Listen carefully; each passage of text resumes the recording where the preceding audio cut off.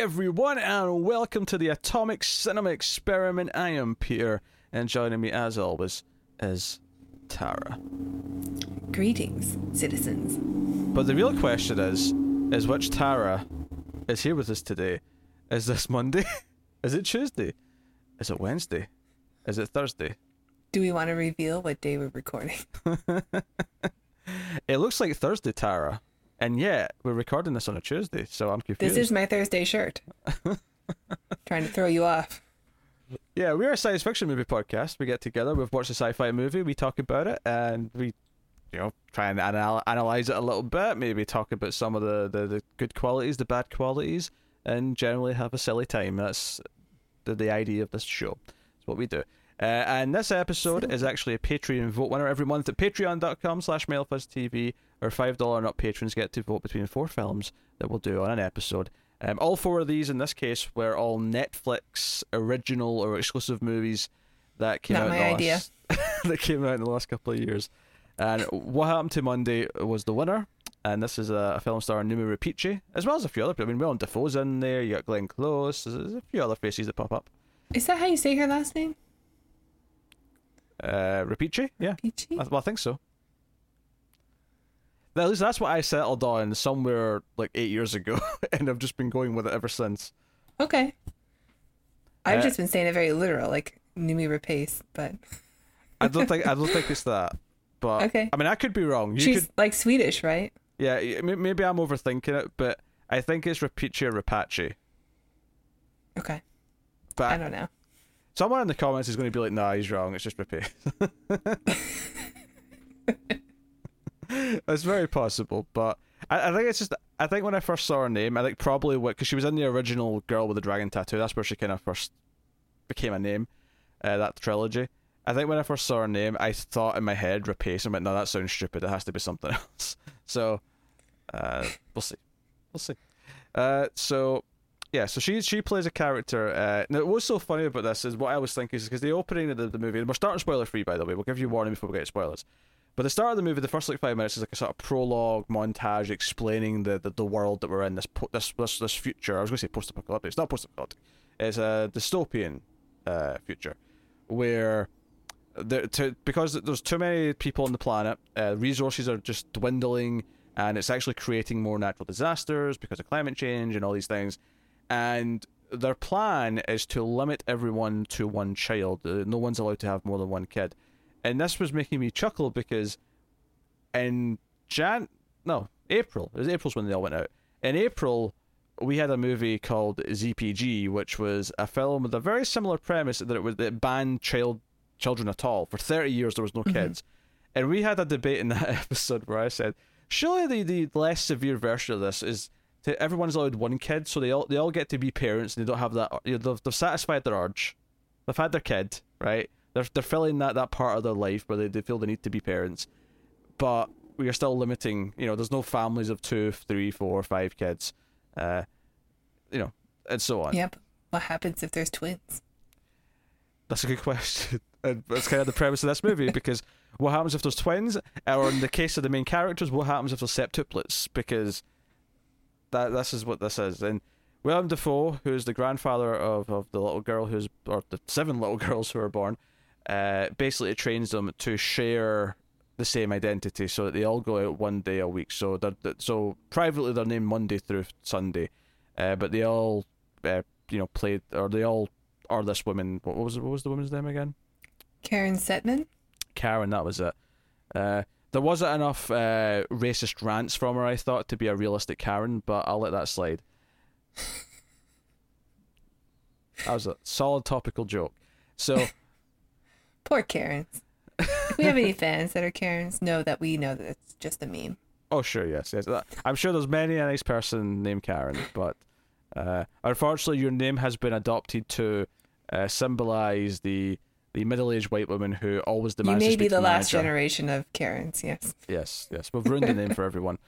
But yeah, so that's the premise, and of course the title would imply that something happens to Monday, and that's kind of the inciting incident that really gets the plot going. And the other 6 have to try and figure out, where did she go, what happened, where did she come from, where did she go, Where did you come from, Cotton Eye Joe? I'm sorry, I thought of it as I was saying that. Hey, I'm a bluegrass fan here, so I'm okay with that.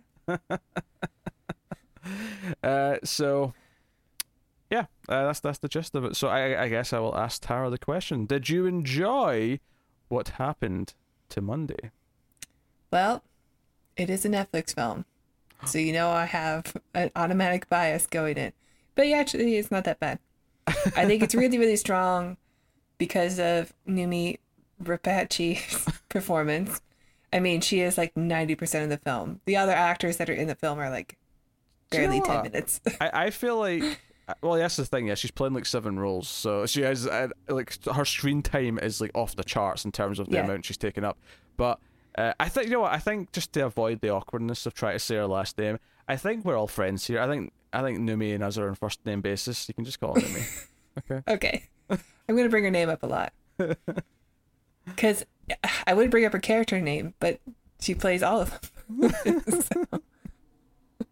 But I think, I think her performance is like, because she does have 7 distinct characters that she's playing. They all have different, personalities, and some of them to an extreme. Like, why does the nerd have to wear glasses and none of the other ones do?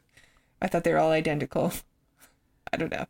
Whatever. They are. It's an identity thing. There's no prescription lenses in there. They're just I'm the nerd, so I have to wear glasses, even when I'm a child. It's Power Rangers rules, okay? They have to wear the colors of their Zord. Yeah, right? I was thinking Power Rangers are like they could have their own band, because they're all kind of different Spice Girls. There's like the sporty one. No, I think Power Rangers is a good example, actually, because they all formed to make Karen. Karen's their Megazord. But honestly, it's not bad. It's not great. There are a couple of things, especially towards the end. It's like, really, they're getting away with that. But at the same time, it's a pretty fun watch. It's very bloody. It's bloodier than I was expecting. Mm-hmm. And there's some like sexual content that I wasn't expecting also. And it's like, wow, this really showing a lot. Numi's very comfortable with her body, because it's not the first time I've seen her take her clothes off in a movie. She's very comfortable just going for it. Yeah, and we applaud her for it. But it's, I don't know, the movie went places I didn't expect. I think I just wasn't expecting like an R film like this. Yeah, that's it. It's real bloody too. Willem Dafoe's in this movie though, and I've definitely seen more of him in another film. So just, I've not watched Antichrist. That's it though. I don't actually think it's his penis in that movie. I think it's a stunt penis, but well, actually, I should be more specific. I think it's a. What is that movie? It's a prosthetic, because it. Let's just say, I don't think anyone was going to be willing to let what happens to his penis in that movie happen to their penis, no matter how much they care about their art. All right. Just put that there. Tara's mind's just racing with the possibilities. Just had to move around a little bit. Yeah.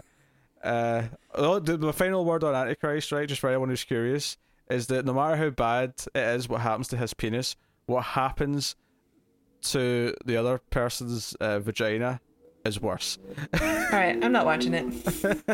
I don't recommend it. Not if you're squeamish, I'll say that. It's actually a really well made movie. Lars von Trier, that man knows how to shoot a movie. Yep. He knows how to shoot a movie, but also, Okay. Yeah, well, this movie is surprisingly gory. Yes. It's not as gory as Antichrist. Okay. Your point has been made. Okay. Everything else is tame. Like everything else may as well be Sesame Street once you start comparing it to Antichrist. I mean, if you compare any Willem Dafoe film to this, then yeah. So what you're saying is I should be comparing Aquaman to this, not Antichrist. I forgot that he was in that film. That movie is garbage. But The Lighthouse, or was the one that he did with Greg Kinnear? Can't remember the name of it. I don't know. There's a lot of masturbation in that one too. Yeah. I mean, yes. Are we just bringing up Willem Dafoe movies where his penis is involved? Is that... I mean, I already hate this review. This was a path. This was a path that I don't think we'd had to go down. Okay, so to rewind this a little bit, yes, it's a bit more. I mean, I was expecting the violence. I guess I wasn't necessarily. Well, I wasn't necessarily expecting. I wasn't not expecting it either. The sex content. I mean, it's not that bad. I mean, there's one scene. There's one kind of raunchy scene, but it's not like. It's not even like it's that raunchy compared to some other movies. It's just that when it cuts to it, because it just cuts to this like really erotic shot, and you're just kind of like, you did this for this movie? Yeah. Okay. All right, Numi. I mean, power to you. If There's really still go something about it that I think movies just on Netflix. Like, this is a good movie, I'll say that, but they just look bad, you know? There's like shots of Glenn Close of her like, I don't know, in like a room with people in it, and I'm like, why does this movie look bad? Like, I've seen this same footage before in Minority Report had like a similar scene, and you're like, but it looks good in Minority Report, and in here it just looks bad. It's kind of a. Yeah, I can't say it's true for every Netflix movie. I think part of it is that, movies... No, I would say there are exceptions. Like, I haven't seen Roma, but I'm sure that's an exception. Yeah, Roma's an obvious exception to that. I've seen Beast of No Nation. That was incredible. But yeah, and I've heard The Five Bloods, which just came out recently, is also, like, more of a quality movie. It's not Netflix caliber. Right. But the ones that were up for a vote, I'm pretty sure I'll have this similar thing. Well, I think part of it is that so many movies are just shooting on digital now, and like the cinematographers, are just kind of doing what's safe, right? They're just doing, and they all end up looking kind of like just TV shows as opposed to movies, and this, I'd say, somewhat falls into that category. I mean, I never said what I thought of it because Tara hogged the conversation and started talking about Willem Dafoe's penis. Like, I did not. Yes, actually. You know what you did. Roll back the tapes. So no, I actually also thought it was not bad. Like, it's not like right home to mum and say, hey, I saw this great new sci-fi movie that everyone must see, but it's a very solid, dependable little, like, this is the sort of thing that would be like, this was like 20 years ago. It's like, yeah, rent this from the video store, rent it for a weekend and watch it with something else, or in this day and age, stream it because it's on Netflix, and it's always going to be on Netflix because it's a Netflix movie. But it is very watchable, and I think every time I thought it was about to go into that really boring, mundane Netflix quality, which a lot of Netflix movies do. I mean, check out our review of I Am Mother for which I think is the only Netflix movie I've actually done before this one. Which is why I've been like making a point of putting more on the schedule, because Tara keeps dodging them. She thinks she's Neo in the Matrix, is dodging in slow motion all these Netflix movies. And I'm like, nope. I don't want him. Well, we have to take the good with the bad. This is the bad with the good. You know what I meant? Like, this is reviewing 101, is you must suffer through shite as well as watch good. But that's movies. what Screams After Midnight is for. There's bad sci-fi movies. Do you know what's going to happen, Tara? See, if we just keep doing the more notable and good movies, is we're going to use them all up, and then we're going to have nothing but bad movies forever. Well, then the show will be over. No, it won't be. We're going to suffer through all the bad stuff. Fine. It's fine. I mean, luckily this one was not so bad. Yes, no, this one's not bad. Obviously you get a good cast. A bigger cast. I really just mean Numi. But well, yeah, Glenn Close and Willem Dafoe are pretty big names. They're big names and they're dependable. Well, I think Willem Dafoe's dependent. I think Glenn Close is not a bad actress by any means, but I think her character in this probably suffers from being the most cliche and therefore is the least interesting to watch. She's just filmed horribly too. Like, she has this horrible wig in the beginning that looks so bad. Like, we need to de-age her. Just put a wig on her with longer hair. Yeah, but it doesn't, because this is the thing. It's not just like a little bit earlier. This is before Numi's born, and they make a point of saying that she's 30, in the movie. Yeah. So this has been over 30 years, and she looks like she's the same age. Like, no, 30 years is the difference Yeah. between 10 and 40. or on the other end, 40 and 70. Yeah. Well, I won't say what happens at the end because obviously we're not in spoiler section, but like one of Glenn Close's big scenes is at the end of the film, and that whole scene looked bad. Like, and she was filmed bad in it. Like, and the people that they use in the crowd are all these like models, like super beautiful 20-year-old model women, and like these hipster guys with these long beards. Like, what is this crowd that she's talking to? This is the 1% of 2075 or whatever year it is. It's such a strange build setting. me a visual. You've said that she's shot poorly, right? Give me a visual here. So it's a picture in your head towards the end of the movie. What's wrong with her face? It's like a and the room around her. I suppose it's not just her. But it's almost like not the movie Wing Commander, but the video games Wing Commander would have these cutscenes where they would use real actors like Malcolm McDowell and Mark Hamill, and there was always something about it that looked off, and even though it's technically a filmed cutscene, and there's something that reminds me of that when I watch this. Okay, so we're not talking green screen here. We're talking just like poor lighting that makes it look like it's just a stage. Yeah, I think so. All right, yeah. I mean, I saw it, so I know what you're talking about. But I'm trying to build a visual for the audience here. So no, but I think actually there's surprisingly a couple of pretty good action sequences in this that I found myself kind of into. The music's not particularly notable for the most part, but there is a couple of standout moments, particularly when it gets emotional. There's a nice little sort of emotional theme that plays. I thought that worked in a couple of scenes, so fair play to that. Yeah, Numi sure does know how to do the single tear like really, really well. 7 times to be precise. Yeah, she's great at it. Yeah, and it kind of goes in directions that I didn't necessarily expect in some ways. Because one of my complaints that I thought I was going to have about halfway through is that the mystery of what happened to Monday, I actually felt like it was solved quite early, and I thought, that's weird that feels like it's done and gone. But it kind of spun it back round and made it more relevant again later in the movie, so it was like, okay, no, it is worth titling your movie that. Because it kind of felt like... Well, I can't really say too much without spoiling things, but it just... By the time we sort of like have Tuesday kind of investigate stuff a little bit, it felt relatively conclusive to a point. Yeah, and the tension was really good for those scenes. Every time they went out after something happens to Monday, it really did seem like they were all in danger, like constantly. And that was filmed really well, I thought. Yeah, my one sort of like kind of like clinging nitpick for a lot of the movie is actually just a weird little thing where, like, all the bad guys, like the CAB, the Child Allocation Bureau, which is basically just like the Gestapo of this world for anyone who has more than one kid,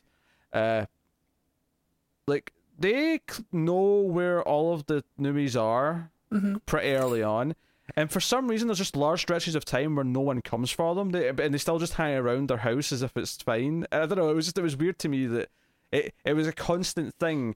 And then every so often there'll be like a moment where, okay, they're gearing up to come in and it's going to be an action scene there. I'm like, yeah, okay, but why now? Why not? Why not hours ago? Like, I don't know. It was just weird disconnect. I would agree. Also, the thugs, for some reason, there are like some side characters that we get to know that are our baddies that are hunting down the sisters. But then, like, the one guy has this sidekick who's just this, like, beautiful model who has 0 lines, but she's in a significant amount of the film. Like, I hated that she was there. Is she just there to, like, we also have a beautiful woman as a bad guy, but she has no lines. She has no reason for being there. Yeah. And there's a couple characters like that. There's also, there's a guy in the, where we see the cryo chamber area later on in the film. There's like 2 doctors working in there, and there's a guy who just is an extra, basically. Like, he has a whole scene with with Numi, and there's no dialogue exchanged at all from him. It's just so strange that they don't give them dialogue. Like, it feels like you're watching a high school play. It never stuck out to me. The reason why I hesitated so much when you brought up the sexy bad woman who has no lines is that I was actually just trying to think of who you were talking about because I couldn't think of who it was. Which probably just... She looks like a ballerina in the middle of this, like, SWAT team. Yeah, which probably just proves your point that she's kind of, like, redundant. Like, yeah, because... she's there every time we see, like, the one guy who's super intense and is going after the blonde one. Like, she's always there with him, but she has 0 lines. Yeah. I hated it. Okay, that's fair. So not perfect. There's nitpicks. There's things to sort of pull it down from being like a great movie. But I did like this is something that me and Tim bring up recently on streams quite a bit. Is that it's actually okay for there to be a movie that's just good and no more, because so many movies that come out are not even close to being good. They're That is true. They're sludge. They're trash. They're this and that. And I feel like overall I had a decent time with this. It's 2 hours long. I don't think it It's pretty overstays. fast paced. Yeah, I don't think it overstays its welcome too much. The first like half hour, almost for the most part, is actually mostly flashbacks, kind of explaining the childhoods of the various Numis and the lessons they had to learn. And a lot of it makes sense. A lot of it kind of adds up and makes for some interesting moments. Yeah, it's it's not bad. It's I would agree. I don't know what else to kind of say to sum up without spoilers. So I guess we're at the point where we're going to move into that area, as it were. So, and of course, I have completely misplaced my sticky note once again. Every time I restart my computer, it goes away. It's not supposed to. Right. You don't know by memory? I probably do, but I worry that I'm going to mess it up. Okay. Anyway, onto the monitor that's turned off. Okay, I'm just going to do it from memory. All right. Thank you to our Patreon producers for the month. So thank you to Alison M4 Dice, Cindy Palacios, David Short, Tyler Hess, Zammer Jammer, and Board Now. Oh, okay. Well, there you go.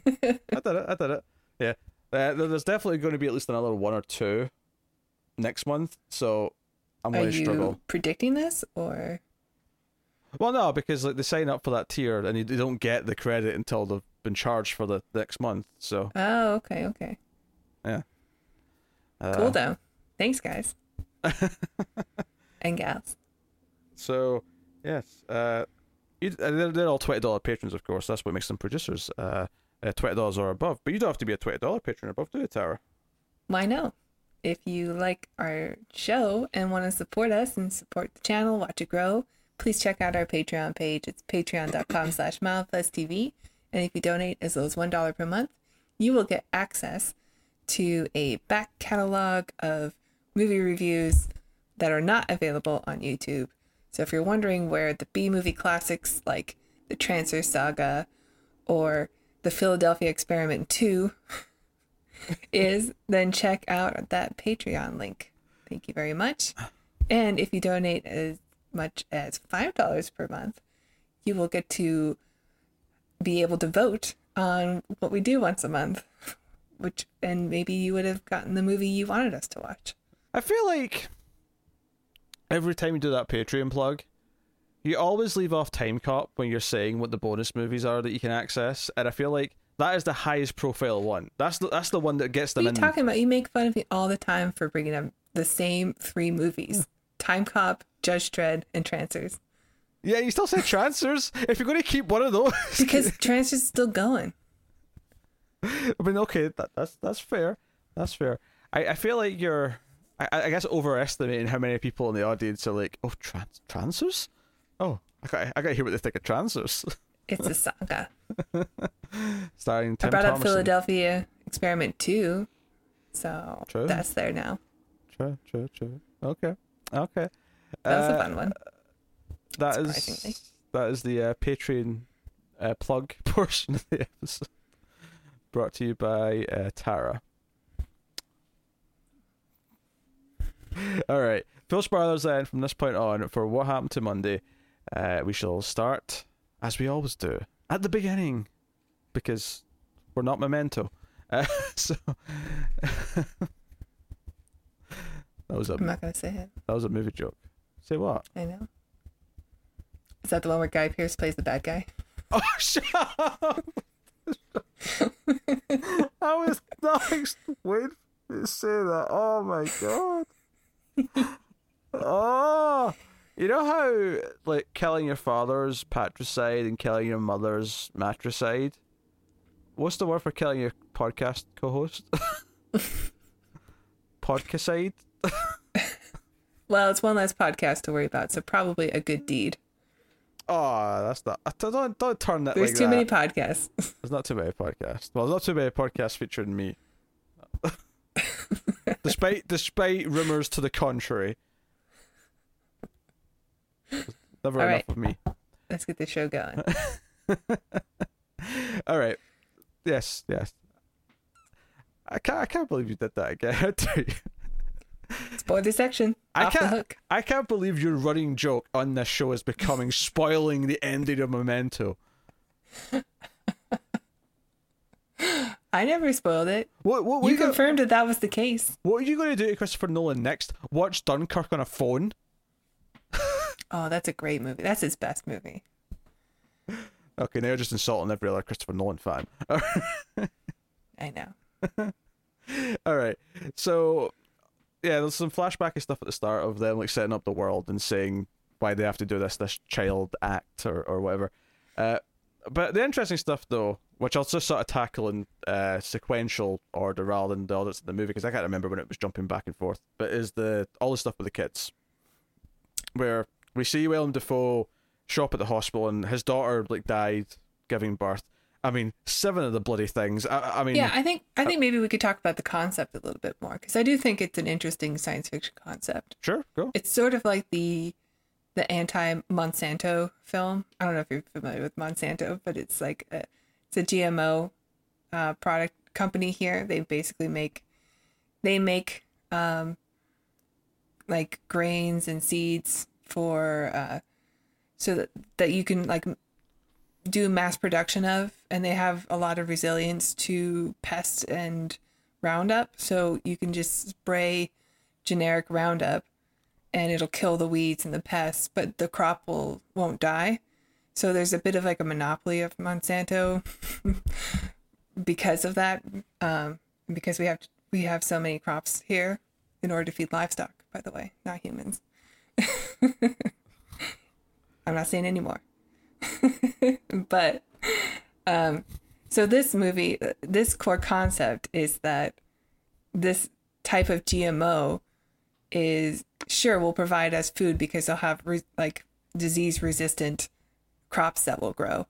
But as a result of people eating them, there are side effects such as our own crops will grow inside of us. Like children are now twins up to septuplets, maybe more, I'm not sure. Like there's no such thing as like a single child anymore because of this, which I think is a kind of a cool science fiction concept. You know, they try to fix the problem that we created, and that fix is contributing to the problem, even though it does come up with a solution. You know, it's just like one thing triggers the next. It's a spiral. Yeah. No, I mean it made me think of GPG a lot. There was a lot of parallels to that movie.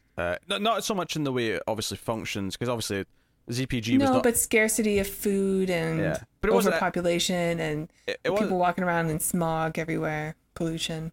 It wasn't an action movie, is what I was trying to say though. Whereas this is an action thriller with people having gunfights and all. And there's no Oliver Reed in it. No. I mean, who do you prefer, Oliver Reed or Numi? That's a tough one. I don't think Numi would have been good in Gladiator, but maybe. And his role, no, probably not. But like, I mean, could you see 7 Oliver Reeds doing this? I might watch that. Yeah. I mean, it's not. I mean, if you give me 7 Matt Berries, I might. I might get into.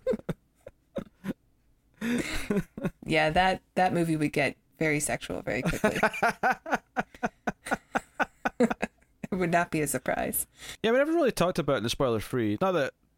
I mean, it's not, obviously later we're going to talk about what's actually happening. But what they claim is happening in the movie is that if they do find siblings, they're cryogenically freezing them until they can wake them up at a later date when the world has been fixed because of their strict rules.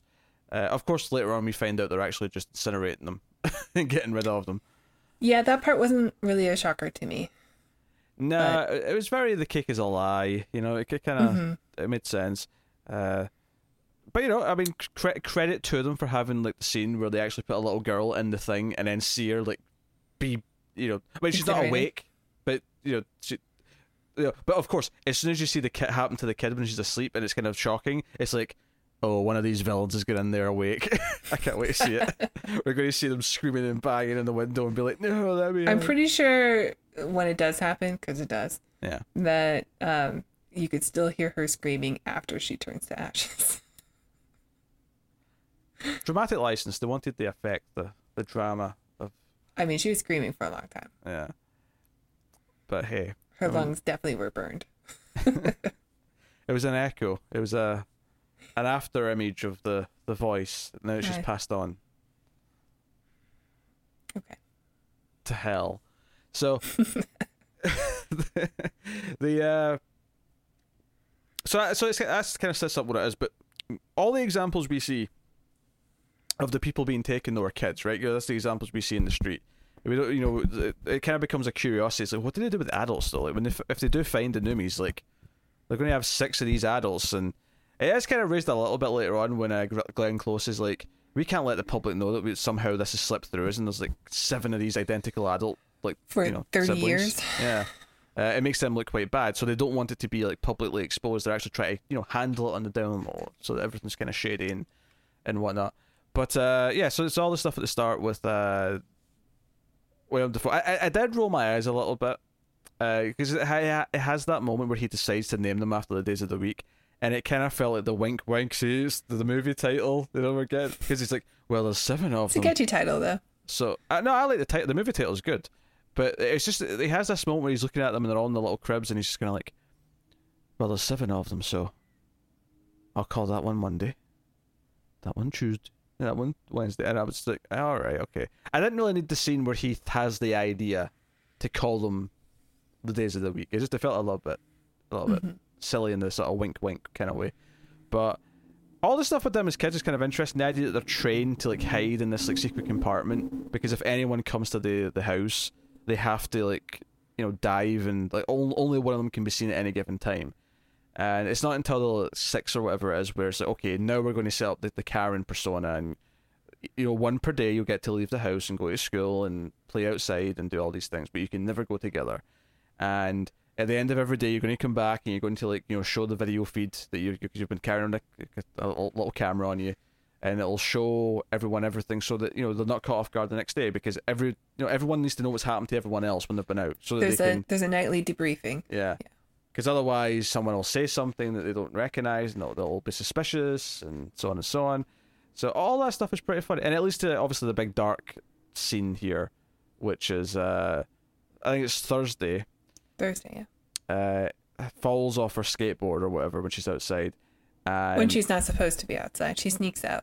Yeah, and the tip of her finger's hanging off, and basically, it's gross. It can't be saved. It's pretty. Yeah, that's maybe the goriest part, just from a icky factor. Yeah.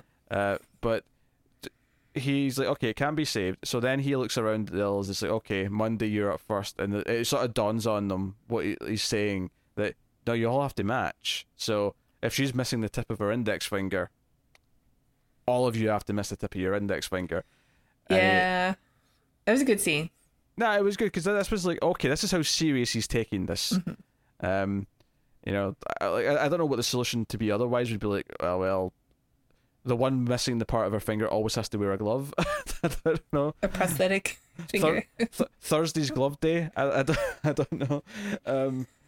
But like, yeah, so it's an interesting idea and kind of the sacrifice that they have to make. But I think some of the premise stuff though that's interesting is when they're talking to each other in this early stuff. But because we see, like Sunday's out and she comes home and she speaks to the doorman and she comes in, and when they're all talking to each other, you get a sense of their personalities and you get some of the ideas that are brought up. Like, one of them says it'd be nice to actually have a relationship and not just have a one night stand, and it's like, oh yeah, that makes sense that all of them can't really keep a relationship because they have to just be on their day. They would have to share one guy. Yeah, and that would be really weird. And obviously, whatever one actually is in love with the person would probably be very jealous that our 6 sisters are also spending time with them.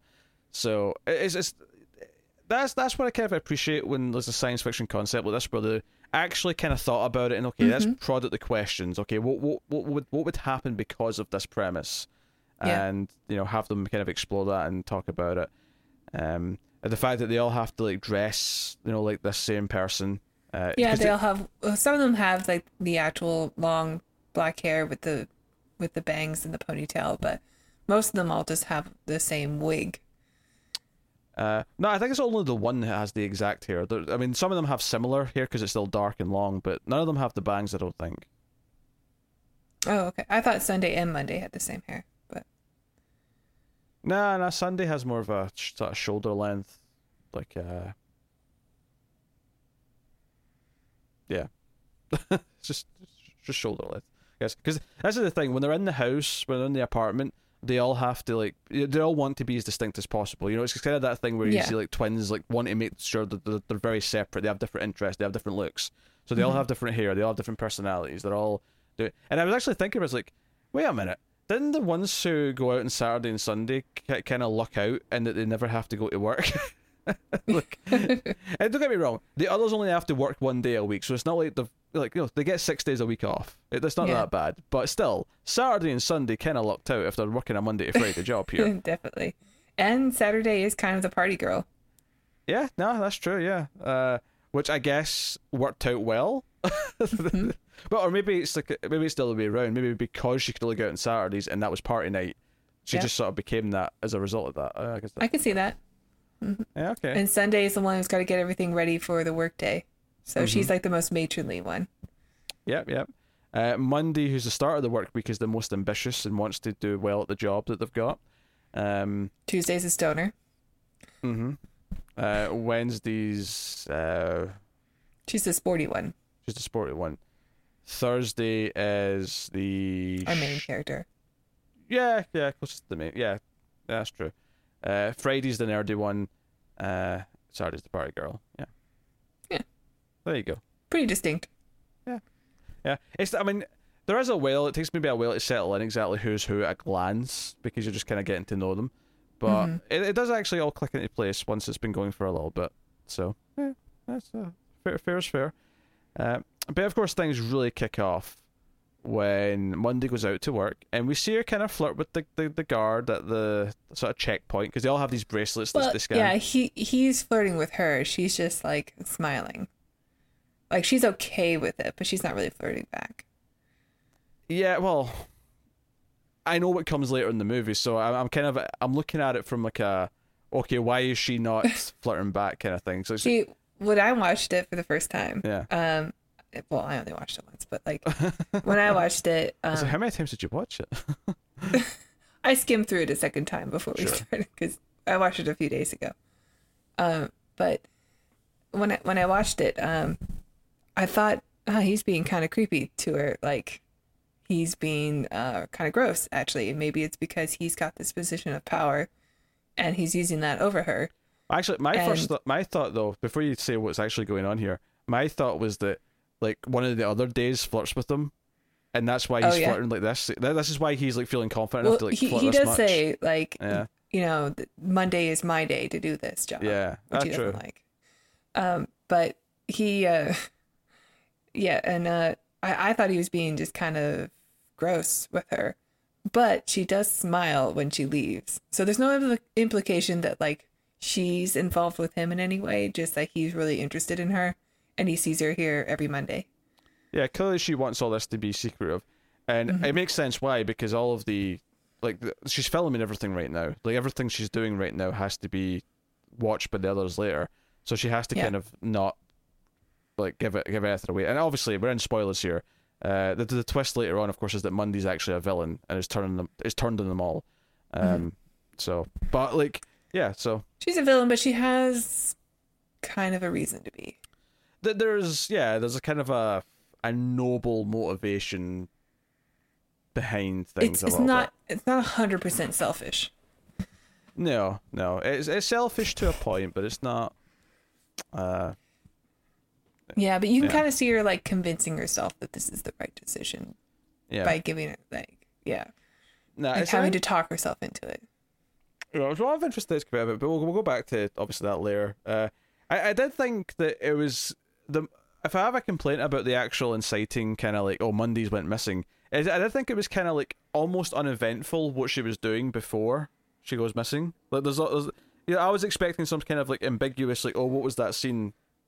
Well, there was it just kind of happens or she's just like a blip on their I don't know bracelet tracker thing goes off and then realize they don't know where she is. Because the Nerdy one Friday, she's like has the computers all up and she's like tracking everyone and she's But the last time we see her, we know that she's up for a promotion and her coworker Jerry is in the elevator with her saying, "I know your secret." So there is some tension there. It's a little bit, but I felt there was going to be more of like a she might be in danger in this scene kind of thing, and then it'll cut. But it was kind of like she was still in the office. It was still like a non-moment, and it's because it kind of deflates a little bit because she goes to the office on her own.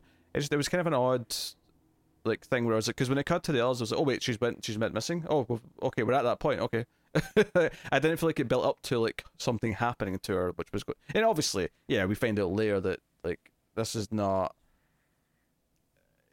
She's in on it. She's like the bad guy. She's working with the villains, which is a fine twist. There's a moment later on where I think when you realize that she has this secret relationship with the security guy, because he shows up at the apartment. It's the party girl that stays out in the living room. And everyone else hides, and he's coming up to her and he's been very intimate. And he even goes to choke her at one point, and this is kind of the moment where you realize that this isn't actually creepy, bizarrely, because she sort of like reacts kind of scared to him choking her, and then he sort of pulls his hand and goes, "Oh shit, sorry, I thought you were into that." And it's this very genuine kind of, "No, I was doing that because I thought you wanted me to do that." That was that's your that thing. we're role playing here. Yeah. So they find out that not only does Mundy have this secret relationship, they don't know it's Mundy yet. That comes later because she actually has to get him to say, "Oh, what day of the week do we usually hang out on?" But she because she goes into the other room and says, "Oh, I think he wants to F me." And she's like, "Yeah, no shit." And they basically send her on a mission, like, "Yeah, go and do it, and get some intel." Well, I mean, before then she was always talking about how she has sex with random guys every Saturday night or something, but turns out she's all talk. Yeah, she's never done it before, which also kind of really makes sense. It makes sense that even more than half of 7 would probably be uncomfortable with just having one night stands. So because they've never had a chance to actually build a relationship, they've just never went down any of those paths. It makes sense. And she goes with them, and it is kind of and we've kind of skipped ahead because we've already lost like 2 of them by this point, but we'll go back. We're talking about this relationship part of it because it's kind of interesting. Where so she ends up with him at his place, and other stuff's been happening. I mean, at one point we just cut to like them like naked, and he's going down on her, and she's like, it's this like bird's eye shot of her, and she's completely naked. Yeah. His head's covering her, her crotch, but like it's definitely he's in there. It's definitely raunchier than you're expecting. Yes. Yeah. Very generous lover.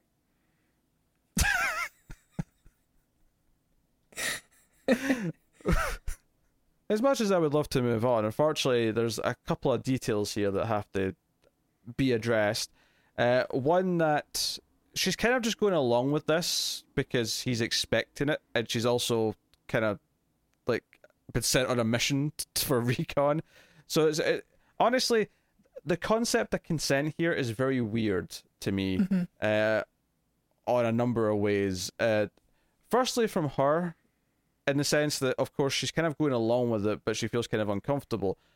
Of course, she reaches a certain point where she's never had an orgasm, or I mean, I assume so, and she kind of gets into it and is like, all right, F me, right? She sort of like gives in to the passion halfway through.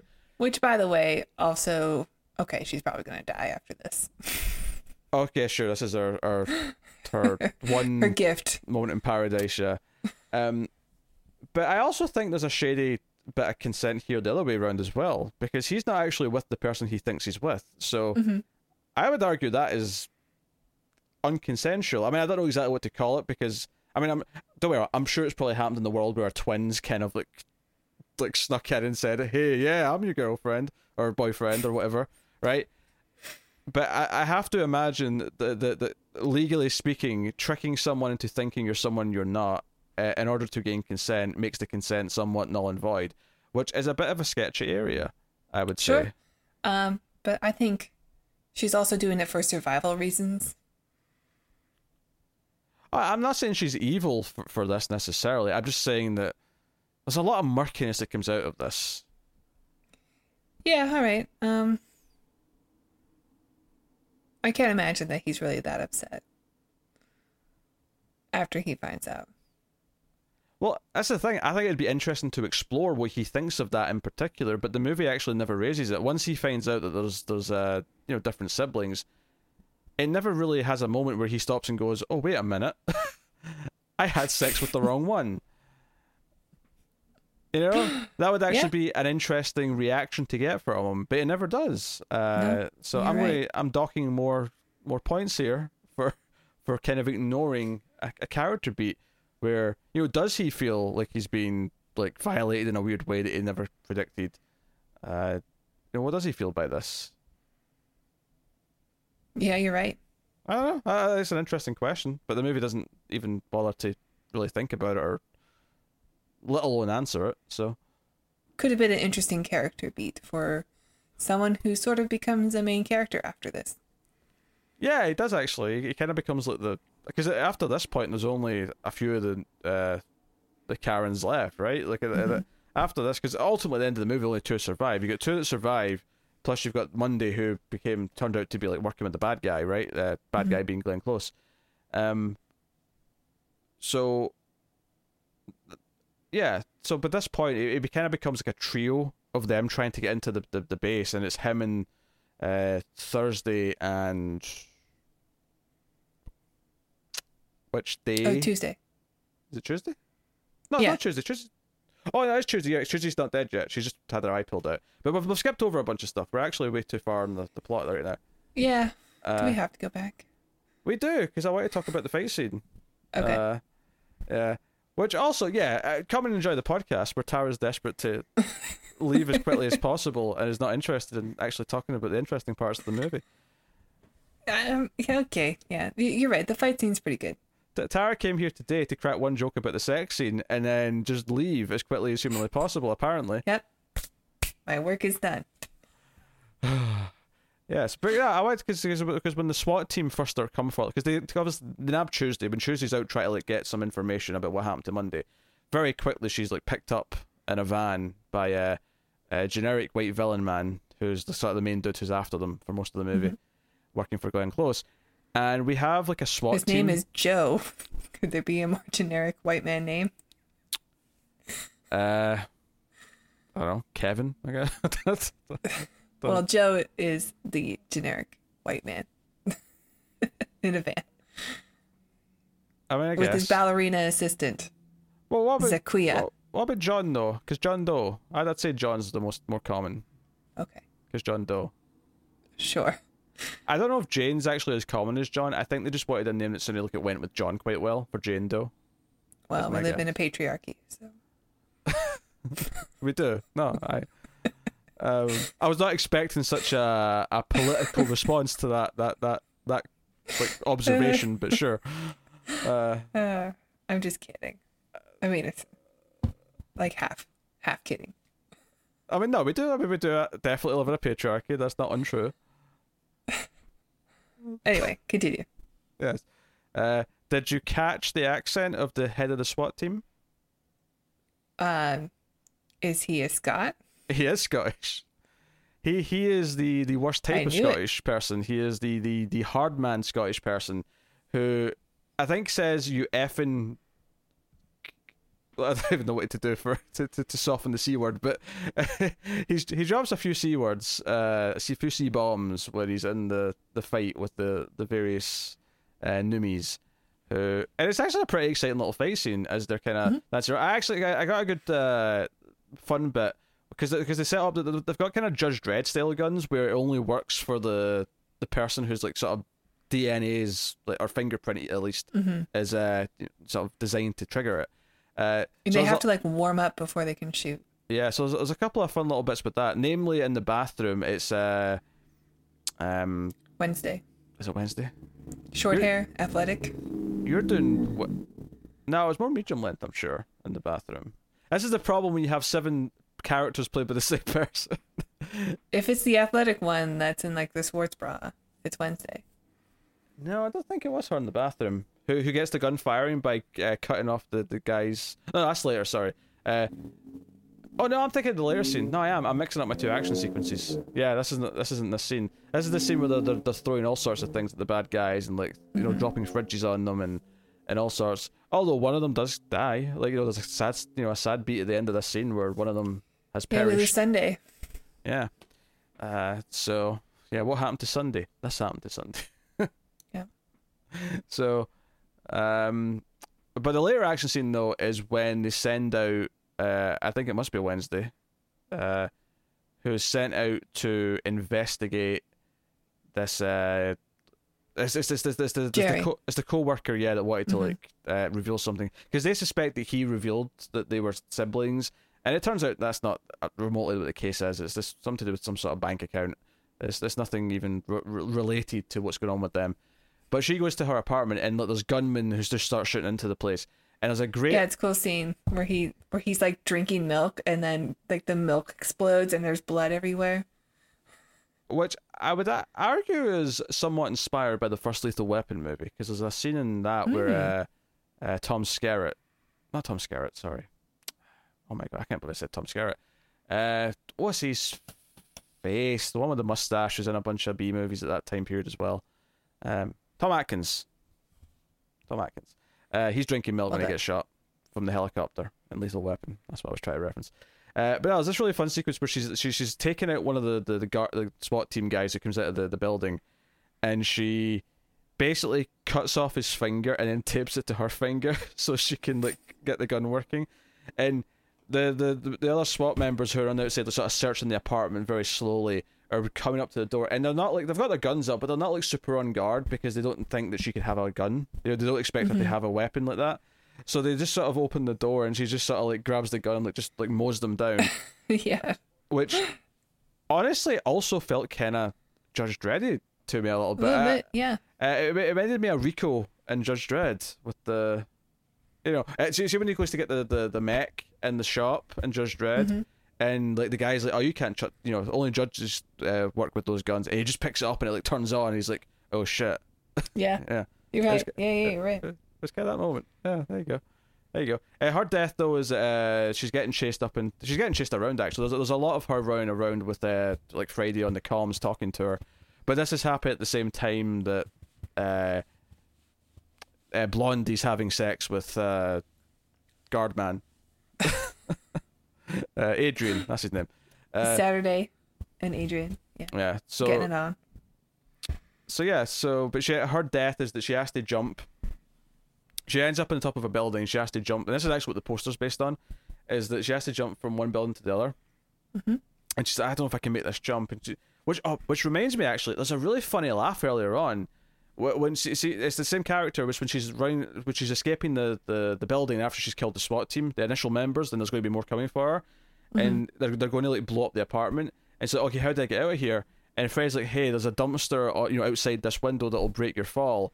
And she jumps out the window and she lands in it, and we don't see her land in the inside of the dumpster. We just see from the outside of the dumpster, and it looks. You just hear the thud. Yeah, and I'm like, wait a minute, there's nothing in there. And then it cuts to the inside, and there's like one trash bag, and I was like, that was actually kind of funny.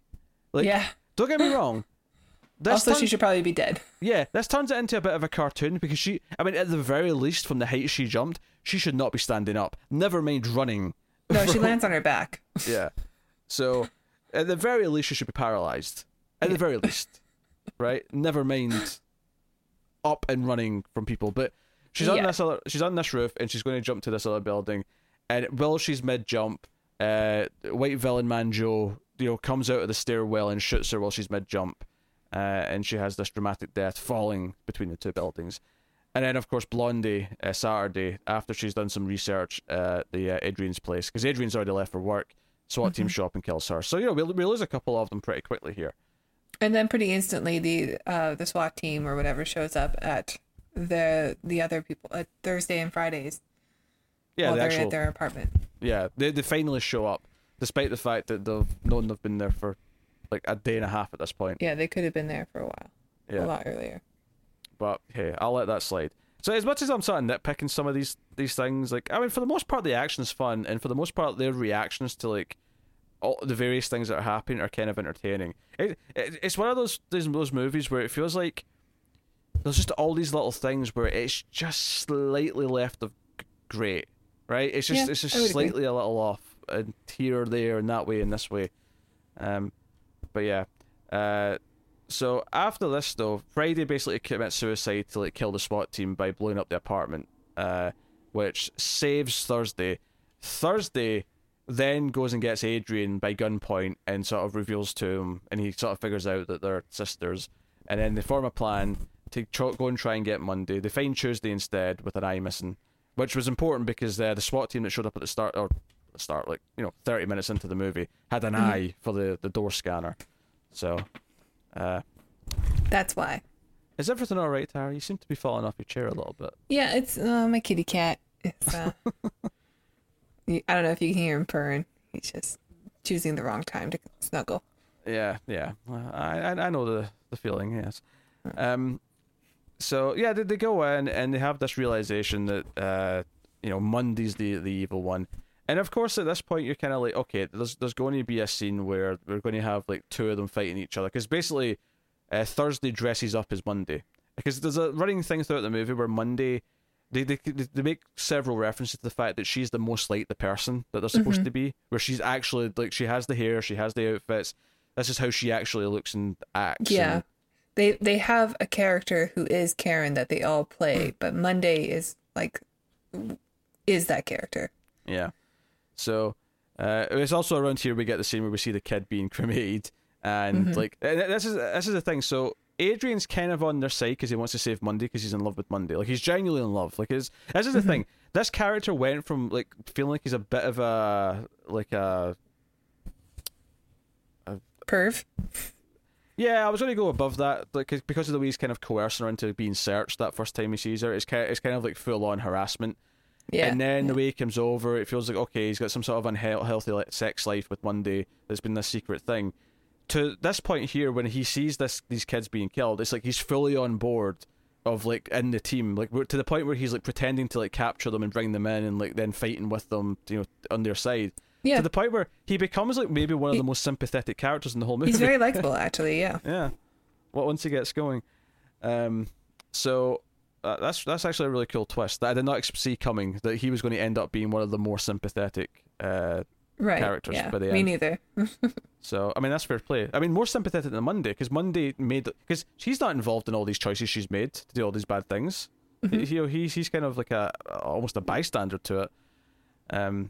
Because it's worth mentioning, earlier on, after he's had sex with Saturday, like, they sort of talk about what he does, and she kind of says, "Oh, do you feel okay about putting them in cryo sleep?" He's like, "Hey, well, it means they get to wake up in a better world," and Yeah, and he brings up, this is a better option for them, because if you've ever been to the slums and seen the areas that I've seen where people are really struggling, then you would know that this is not the life for them right now. Wait, are you telling me the dystopian world that we're in, it's the poor people who mostly suffer from the rules that are made?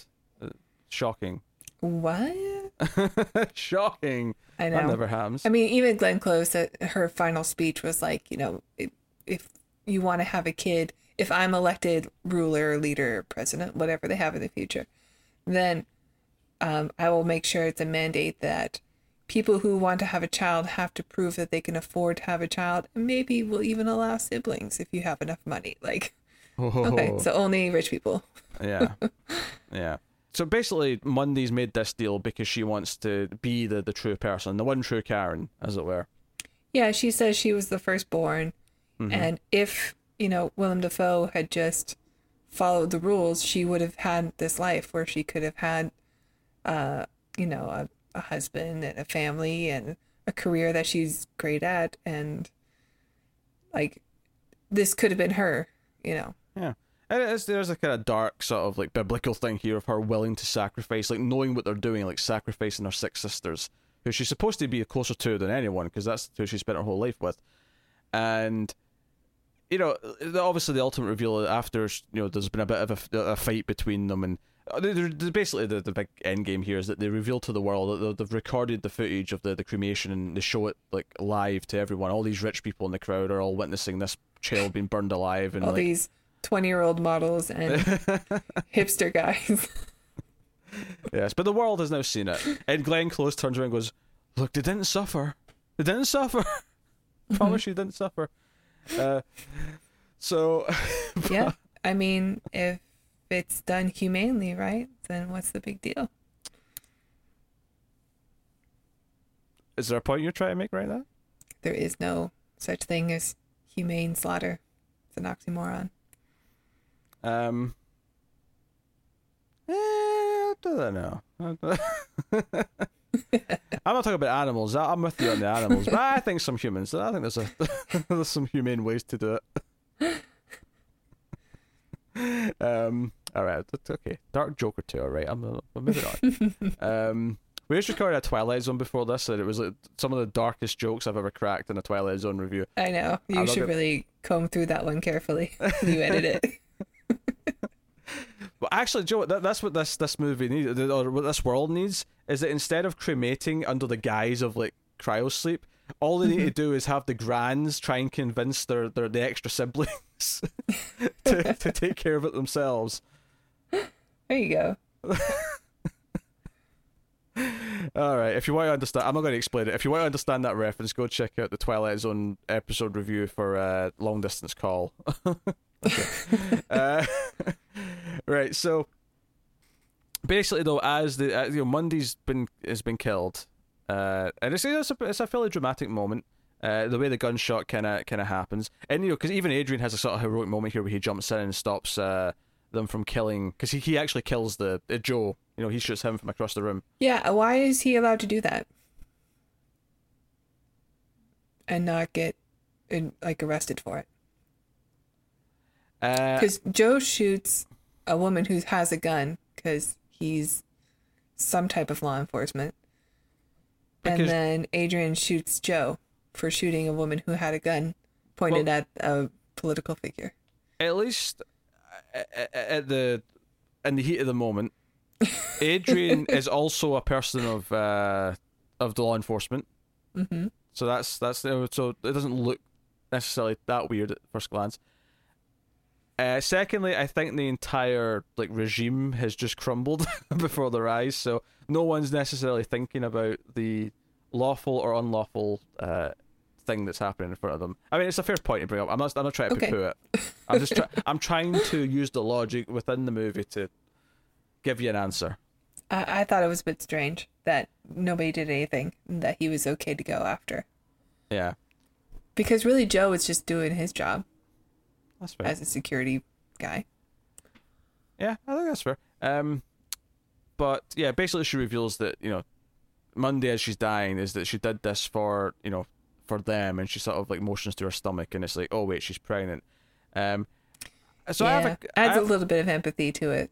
Yeah, it's the idea that she wanted to make sure her kids could survive, and she didn't want her kids to be hid in the house, or the kid to be hid in the house.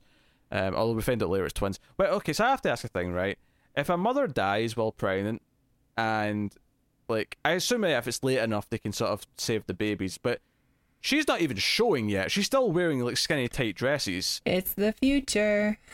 And yet we cut to a scene where there's these two fetuses in a tank, and they're almost baby sized, and the survivors, which is Thursday and Tuesday. Tuesday's only got one eye. And one of them's like, no, I'm now. Oh, what was the name? She's like, picked a name for herself. She's not Terry. There you go, Terry. Almost Tara. She didn't quite go for it though. It would have been a better name. Oh. No offense to all the Terrys watching. Yes, no offense, but she says really mean things about you when we're not recording. No, I think Tara's just a better name. I'm like, oh, stupid bitch, he's named Terry. That's what she said. Tara's words, not mine. It does sound like me.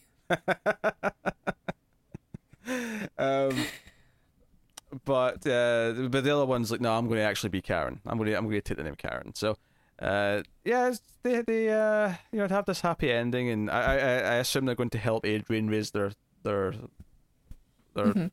nieces and nephews. I mean, I don't Offspring. know. It wasn't clear, what gender they were, but I think the ending is solid enough. It kind of ends with Glenn Close like speaking to the press as she goes into a courtroom. She's going for her trial. Mm-hmm. She brings up a fair point of, like, I just wanted the future generations to have the world that we lived in that was plentiful and great, and now everyone's going to struggle. Like, you're going to have, you just got rid of the person who was willing to make the hard decision for you. Clearly it's the wrong decision, but life will be harder now. Mm-hmm. Yeah.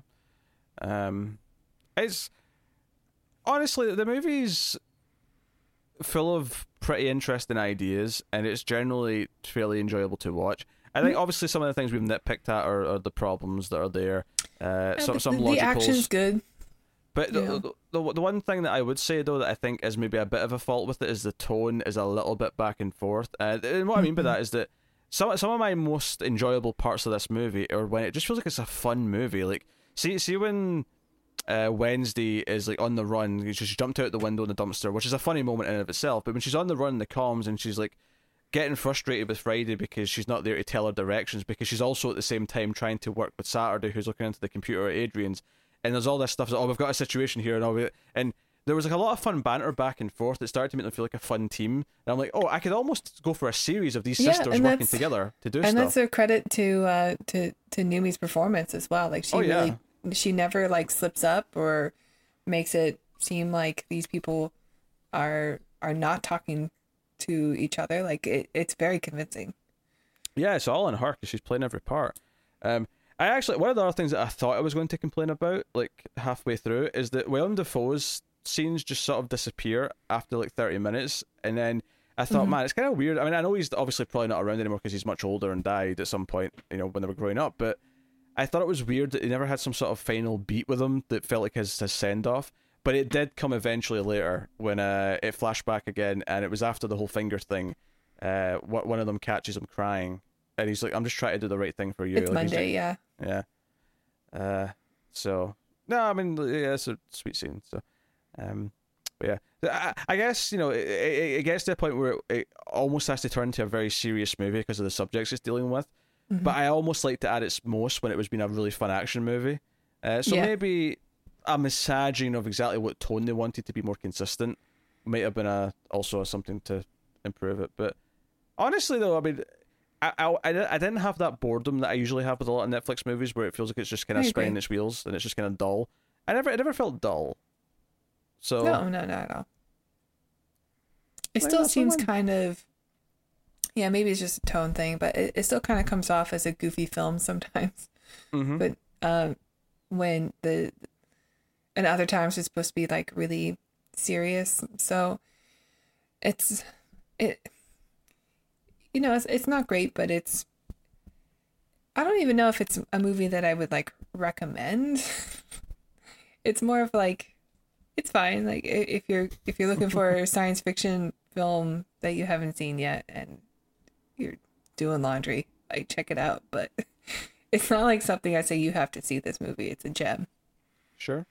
It's not good enough to be called a gem, but it's definitely good enough to be called pretty watchable. And if you like science fiction, I'd say it's probably worth watching. It's worth watching for the ideas and But it's not a perfect movie, and yeah, maybe it is something that you put on when you're doing something else. But it's, but I almost feel like it's still compelling.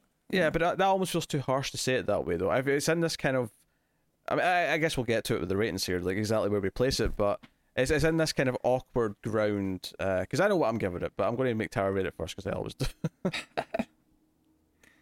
Okay. Now?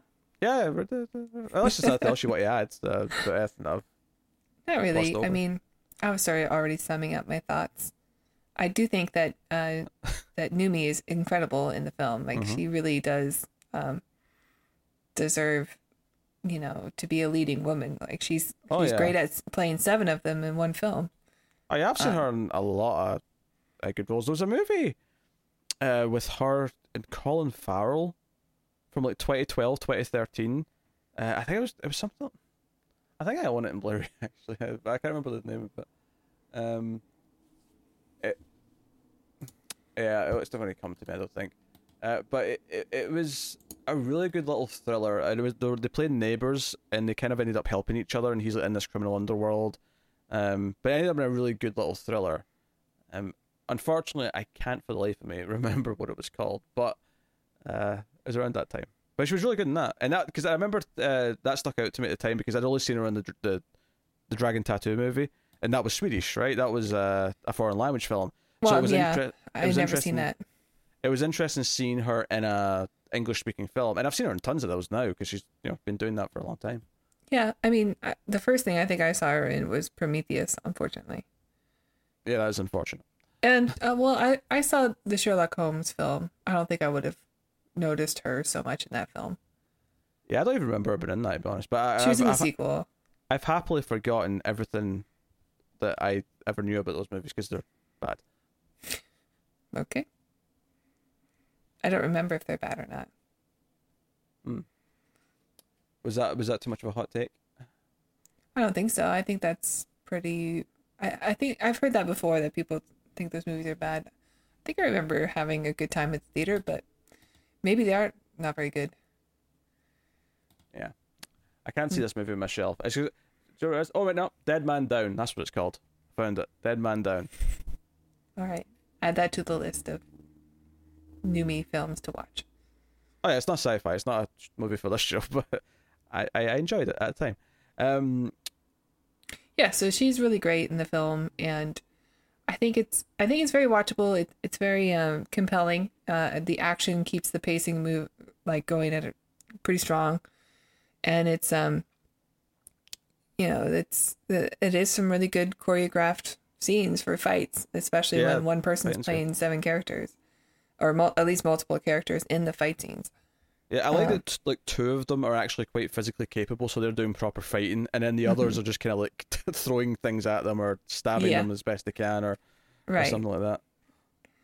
Yeah, or mostly just trying to help out the others. It's pretty good. Like, I wouldn't say like rush out and watch it, but it's definitely not bad. I like the science fiction concepts. It's just there's a lot of things in it I find just a little bit weak. Unfortunately, like just the overall look of the film and the way Glenn Close is shot just doesn't look good for some reason. Just a lot of the extras really stand out to me. Actually, on the subject of the look of the film, I did feel that there was kind of a lackluster approach to like what the future looks like, where it felt like they were just kind of doing as little as humanly possible. It's just, let's just show a lot of people in a really small crowded space a lot.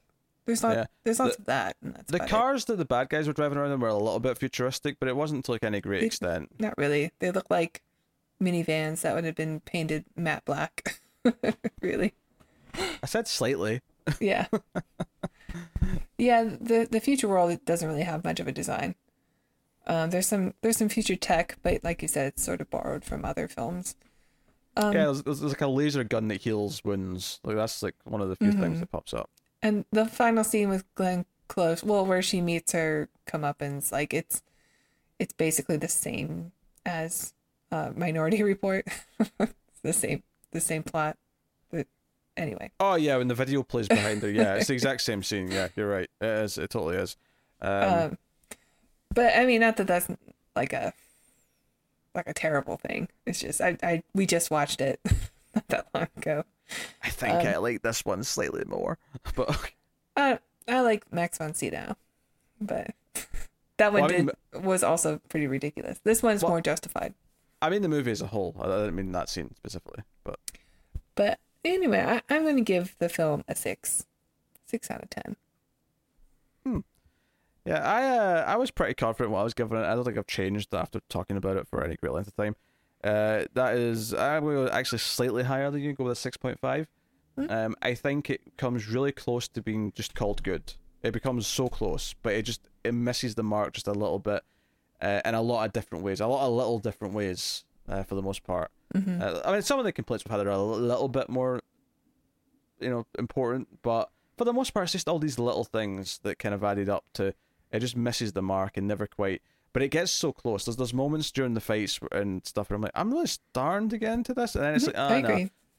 No. I guess what it feels like, and I guess this makes sense in a modern context because it's a Netflix movie. It was made for Netflix, but it feels like a good direct-to-video movie, right? This is the sort of thing I expect from a good direct-to-video movie from the 90s, where not perfect, not great, but there's a lot of things in it I like, and overall, I'm not mad that I watched it. Sure. Yeah. So, but I guess means I'm comparing it to Trancers 2. Well, Trancers 2. Trancers 2 is the best one. Yeah, Trancers 2 is good. Yeah, I like Trancers 2. But anywho, so that's our ratings of what happened to Monday. So before I tell you what's coming next week, I'm going to get Tara to do her pose for the thumbnail. So yeah, you two Gus. So make sure the top of your head's not cut off. And I'm going to count down 3, 2, 1 and say pause. So here we go. 3, 2, 1, pause. Get it? Very good. Very good. Missing the finger. Very good. All right.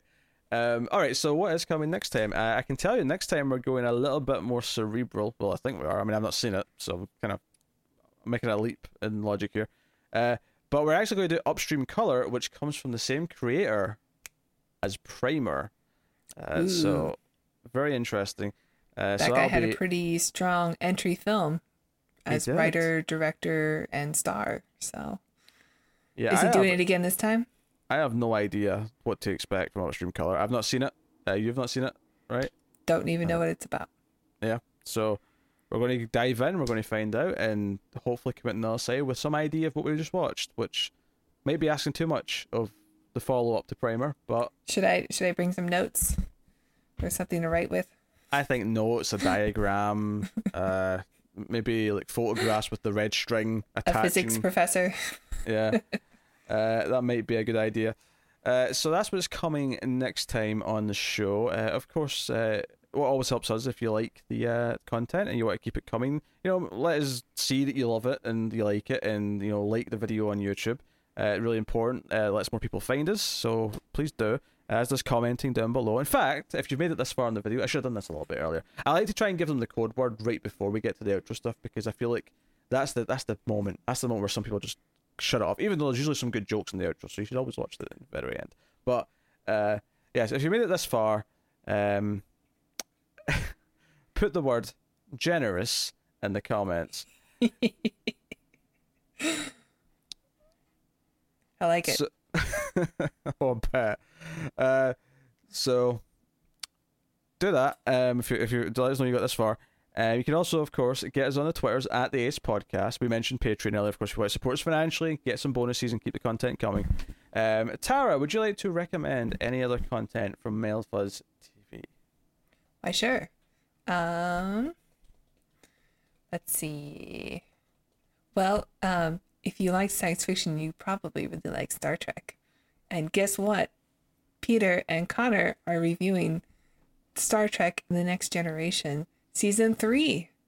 So you can check out what they think of Best of Both Worlds Part 1 and 2 now. Check it out. Huh? Well, technically we're on Season 4 now. Oh, Season 4, yeah. Yeah. We just started Season 4. We literally just recorded Season 4, Episode 1 earlier today. So. Yeah, and they've also done all of the original series, and they're working their way season by season through the series. So, yeah, watch along with him. Mm-hmm. And I think they're watching it for the first time, so that should be interesting. Yeah, I'd seen some of the original series before, but not. I think I'd seen a little bit of Next Gen as well, but I'm past that point. I'm way past that point now. Mm-hmm. Like everything that was new. So, yeah. There you go. So that has been the Atomic Cinema Experiment. I believe this has actually been a notable number as well. This has been episode 75. So, yeah, us. Yay. Yeah. We did it. Yeah, episode 75. Once we get to 100, we can stop forever. That's not happening. What? I never agreed to that. I thought this is just our 100 year, or no, 100 year, 100 movie journey. I mean, I like your Then we have to commitment. rank them all. I like your commitment, but I don't think I'm going to live to 129. So, not without some serious cybernetic implants and other aids. Maybe we'll get there in our lifetimes, I don't know. But yeah, that has been the Atomic Cinema Experiment. Thank you once again for watching or listening. We always appreciate it.